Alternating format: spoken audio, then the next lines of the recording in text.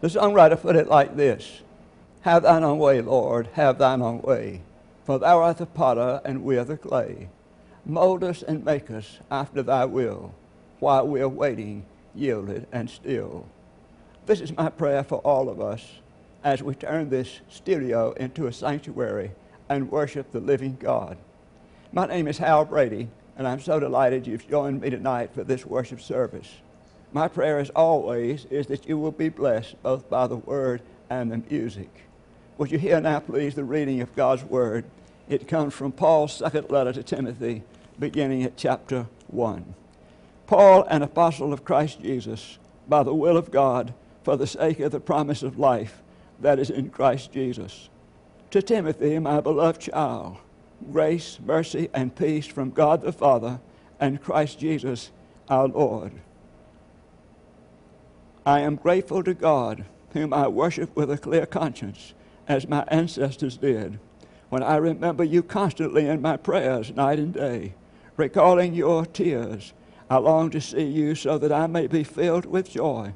I am reminded of your sincere faith, a faith that lived first in your grandmother Lois and your mother Eunice, and now I am sure lives in you. For this reason, I remind you to rekindle the gift of God that is within you through the laying on of my hands. For God did not give us a spirit of cowardness, but rather a spirit of power and of love and of self-discipline. This is the word of God for the people of God. Thanks be to God. Would you join me, please, for prayer? Oh God, may the words of my mouth and the meditation of all our hearts be acceptable in thy sight, always acceptable in thy sight, O Lord, which art our rock and our Redeemer. Amen. It is said that Frederick Douglass was giving a talk once, and in the congregation was Harriet Tubman, the captain of the Underground Railroad. When it seemed that Douglass's zeal was flagging, immediately Harriet Tubman stood up and said, "Is God dead, Frederick? Is God dead, Frederick?" Whenever I see the fires of faith burning low, I remember this call and serious call to arms. And today I sense the fires of faith are burning low in our time. People are desperate for meaning. People are leaving the church. People are more materialistic, more pleasure-oriented, more agnostic, and more despairing. Perhaps the words of the great poet describe our world's condition. The world is a chaos, crying out for a way of life, an insanity crying for an ordered mind, a lost soul crying to be found of God. Why are the fires of faith burning low in our time? Possibly these are some of the reasons. First of all is our separation from the Scriptures. Now we have more and more access to the Bible. but many of us are simply separated from the stories in the Bible. It is said that John Wesley once said, "Is your heart as my heart? Then give me your hand." Many people have used that statement to say that Wesley wasn't too concerned with what we Methodists believe, but that is a wrong understanding. Even though Wesley was never interested in splitting theological hairs, he was concerned with sound doctrine. I want you to listen here to what he said at the funeral of his friend George Whitefield. Wesley said, "Let us hold fast the essentials of the faith, which was once delivered unto the saints, and which this champion of God so strongly insisted on at all times and in all places. Let us let the non-essentials go, but let us hold fast to the essentials of faith." This is the way Wesley put it, and this was what he was about. The great truths of our faith are all biblical truths. So what happens when we separate ourselves from the Scriptures, these truths begin to wane, and our faith begins to wane. And then a second cause for our loss of faith is wars, disasters, and the problem of suffering in the world. We might call this the silence of God. Why did God let this happen? Why does a good God let this happen to me? These are human cries. Whenever we have trouble in the world, we want some explanation. We want some voice to speak to us. And yet as we listen for the voice, we hear nothing but lingering silence. As Isaiah put it truly, "Thou art a God who hidest thyself." And then a world of increasing knowledge, thirdly, has carried people to a loss of faith. John Killinger talked about a young girl, a graduate school girl, who was distraught. She was a history major. She had made good grades in college, and she started her doctorate program with great anticipation. But one day she was sitting in the library, and she said she suddenly felt of all the knowledge in that room. It seemed that all the books were speaking at one time. It was a terrifying experience, and she ran out of the room. There is so much information in the world today. What does a person believe? And who does a person believe? We have different religious systems. Religions have different religious systems. And then there is science and all of the advancements of science, test tube babies and wonder-working drugs and all of that. What does a person believe? What does a person believe? God himself seems to be a God of the gaps. And then the doubts of others have caused us to lose faith in God. Let me tell you something. If we are brought up under a continuing bombardment of secularism, atheism, humanism, relativism, with no other word that gets us in another world, we are not going to be people of great faith. If we are brought up without a church, if we are brought up without prayer, without Bible reading, without grace before meals, we are not going to be people of great faith, to be sure. Frederick, is God dead? Repeating, this is the point. I see faith is burning low in our times. Now, this is essentially the message of our Scripture. Here we have Paul talking to Timothy.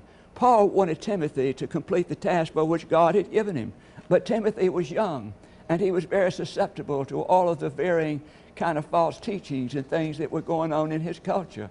So Paul wrote this letter to him, wanted to encourage him and reminding him of things that would lead to great faith. And I think he was speaking not only to Timothy, but to us. First of all, remember your heritage. Remember your heritage. Paul started off by reminding Timothy of his great heritage. He said, remember your faith came through your grandmother Lois, then your mother Eunice, and now it's in you. You see, Timothy was a third-generation Christian, and he was humbly proud of that fact. You see, he not only was taught to believe, he had seen the faith right before his very eyes. Dr. Joseph Zizou, he was a professor of religion at George Washington University for a number of years. He said that when he was a child, his father would gather the family on Sunday nights, and he would take the big Bible, and he would read to the family from the Word of God. And he said his mother would always want him to sing hymns, and so they would sing hymns. And he said one hymn they sang had a chorus. It was not great poetry, and it was not going to win any awards, but he said it spoke to me, and these were the words that spoke to him. Dare to be Daniel, dare to stand alone, dare to have a purpose firm, dare to make it known. Billy Graham said when his mother and father first started their marriage, they always read the Scripture. He said they developed an altar, and they read the Scripture. It was not anything pious as far as they were concerned. They believed that the Bible was the Word of God, and they wanted to establish their home life on God and God's principles and God's Word. And so they had the devotional life every single night of their marriage. They wanted God's blessing on their marriage. And then I remember the Reverend David Wilkerson, who was an outstanding minister from England, who was speaking at Epworth by the Sea. And in his preaching, he simply said this. He said he owed a great deal to his grandmother, even though he didn't know his grandmother. She died when he was a little boy. But he said he remembered one thing she said to him. She said, "Don't worry, David." She said, "I'm going to run in heaven." Now, this faith heritage that I'm talking about is a marvelous thing that we have. It's passed down to us from our foreparents, and it's expected to be passed on to our children through us. Personally, I remember one morning when my stepmother knocked on my door. I was a teenager, and she said, "Hal, it's time to get ready to go to church." And I said, "I don't believe I'm going to church today." Well, my stepmother didn't do anything. She just went and told the other family members. And then they began to say, well, I could hear, "Don't you know, Hal's not going to church today. Hal's not going to church today. Hal's not going to church today." Well, you know what happened? The more I listened, the more that got to playing around with my conscience. And so I got up and went to church. Now, this experience reminds me of how important the church and how important faith and how important God was to my family. And it reminded me of a story that I remember. This particular fellow's mother knocked on the door one Sunday and said, "It's time to go to church." And the son opened the door and said, "Mother, I'm not going to church today, and there are two reasons why." He said, "First of all, I don't like anybody over there, and nobody over there likes me." And she said to him, "Now, son, there are two reasons why you should go to church." She said, "First of all, you're 42 years of age." And she said, "Second, you're the pastor of the church." When I started thinking about my faith heritage, I remembered a day in Tallinn, Estonia, back in 1994, when I was with 160 members of the World Methodist Council. We were there for the laying of the cornerstone of the Baltic Seminary. I remember that one of the speakers said, when the communists were ruling things, they thought that when the grandmothers died, the church would die. But the wonderful thing is the grandmothers never died. You see, the grandmothers prayed. And so now the grandchildren are living the faith of the grandmothers through the grandmother's prayer. And the point of the matter is the grandmothers never did die. They never did die. When you ask those seminary students in Tallinn why you're in seminary, more than half of them said, "Because of my grandmother's prayer." When the fires of faith begin to burn low, remember your heritage. And then secondly, fan the flame. Fan the flame. The issue here is that the inner ability that God had given Timothy, which was love and self-discipline and power, is beginning to weaken. It's weakening to the point that Timothy no longer has any strength. He's so timid now, he no longer has the courage to speak out. He no longer has any strength to live his faith. So what he needs to do is let that gift be rekindled. That gift needs to be rekindled so he can begin to speak out again. He can become a courageous witness of God in the faith. So Paul tells Timothy and us how he should do this. In verses 6 and 7 of our text, this is what Paul says to Timothy and to us. He says, "Fan into flame the gift of God which is in you. For God did not give you a spirit of timidity, but a spirit of power, of love, and of self-discipline." Now, while the Greek word may mean to rekindle or relight, it also means agitate, stir up, fan the flame. And that's what it means here. We're not talking about relighting a flame. We're talking about working and agitating a flame that's already going into its white-hot intensity. That's what we're talking about here. It's the gift of God within us. Stir it up, agitate it, make it what it really ought to be. You know, in 1 Kings chapter 3, there's a story of a king, a young king. God came to him in a vision, and God asked this young king, "What do you want me to do for you?" And so Solomon said, "I'd like you to help me to have the wisdom to know how to govern these people wisely. God was pleased, and so he gave Solomon that gift. And so everything started out in a wonderful way, this reign of this young man. But 40 years later, everything had collapsed. The kingdom had collapsed. He was no longer close to his maker. What happened? The overwhelming thought of all the scholars is that Solomon, in his midlife, stopped stirring up the gift of God that was within him. And when he stopped stirring up the gift of God within him, a process of disintegration started taking place. And it always does that way. We either stir up the gift of God within us, or a process of disintegration starts taking place. I remember Bishop Arthur Moore used to tell a story of a man from Georgia. He had been away from home for 12 years. He had been in prison. He'd made some wrong decisions and participated in some criminal activities, but he went home after 12 years. And one Sunday he went to church, and he remembered what it was like in church, and so he gave his testimony, and this is what he said. He stood tall and said, "I'm so glad to be back home. I want to tell you that while it's true that I have deserted my wife, forsaken my children, embarrassed my parents, stolen, lied, cheated, have served time in jail, I want you to know, my brothers and sisters, that not one time in all of that have I ever lost my religion." Let me tell you something about your religion. If your religion doesn't make a difference in how you live, if your religion doesn't make a difference in how you treat other people, then your religion is dead. Your religion has decayed. Let me say this one more time, beloved. We all have this gift from God. We either stir up the gift of God, or that gift dies and decays before our very eyes. General William Booth of the Salvation Army started the Salvation Army in 1878. His goal was to drive all the social evils out of the world. He cared for the poor and the working masses. He had a philosophy, a creed. This was his creed, and I want you to listen to it. While some weep as they do now, I'll fight. While little children go hungry, I'll fight. While men in prison, in and out, as they are now, I'll fight.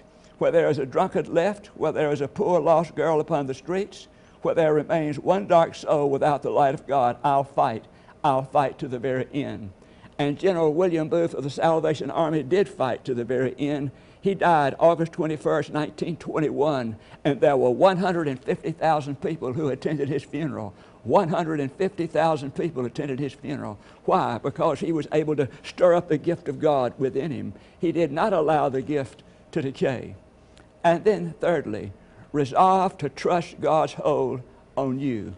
Resolve to trust God's hold on you. Now, Paul also said to Timothy these words, and this is so very, very important. He said to him, we can only keep on going after all by the power of God. Here are several definitions of faith. Faith is a choice. It's not a warm feeling. Faith is a leap of faith. I am not a person of faith. I am trying to be faithful. But the best definition of this faith that I know of is this one. Faith is being grasped.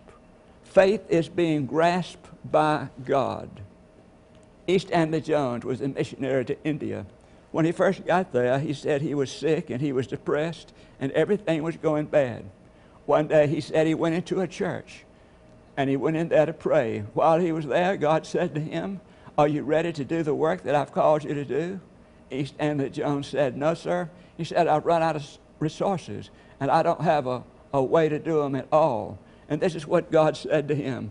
God said, "If you'll put that trouble in my hands and not worry about it," he said, "I'll take care of it for you." East Andy Jones said he got up and said, "I seal the deal right now." And he said when he arose from his prayer, he was possessed with power and peace and full of love. Let me ask you something. Have you ever wondered why the church is still here? Remember, the church started in a little upper room. How in the world has the church made it through the years? How in the name of all that's wonderful has the church been able to fight through the Hitlers and the Caesars and the terrorists and the principalities and the powers? How is the church still with us? Why has it not been wiped out and destroyed? I'll tell you why. Because there has stood and still stands the living, reigning Lord of this universe, in the center of the church's life. When the fires of faith begin to burn low, remember your heritage. Fan the flame. Trust God's hold on you. Frederick, is God dead? Let us pray. Lord, how thankful we are for this lesson from Paul to Timothy to us. We are grateful, O God, that you have entrusted us with your gift inside. And we ask, O God, that you would help us to fan the flame, to agitate, to keep this ablaze, so that we may serve you more effectively and faithfully than ever before. Thank you for the people who are watching this program tonight. I pray that you would bless them and meet them at the point of their need. Grant them peace and strength. And I pray that you'll use them for your further purposes. Thank you again for this evening. It's in your name. Amen. Let me thank you so much for joining me tonight, and I hope that you'll invite other people to join us on Thursday nights. We would love to have you, and thank you, and good night. Lift up your gates and sing, Hosanna in the highest, Hosanna to your King.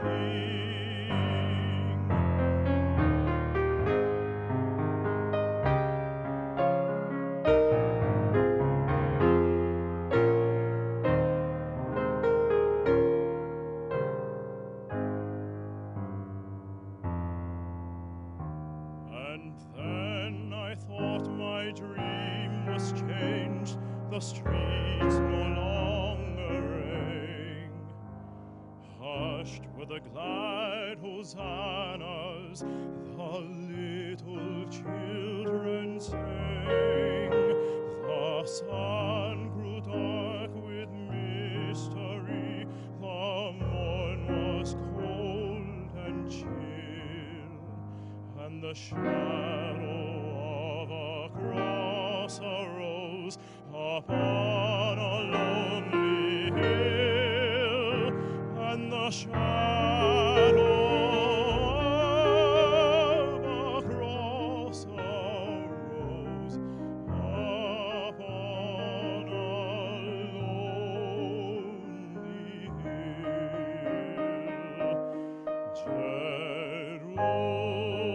Jerusalem, Jerusalem, hark how the angels sing, Hosanna in the highest, Hosanna to your King.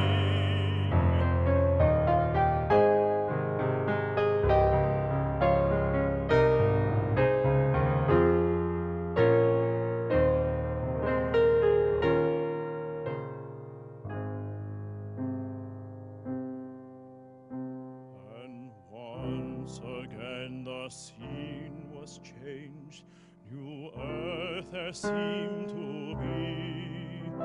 I saw the holy city beside the timeless sea. The light of God was on the street, the gates were open wide, and all who might enter, and no one was denied. No need of moon or stars by night, or sun to shine by day. It was the new Jerusalem that would not pass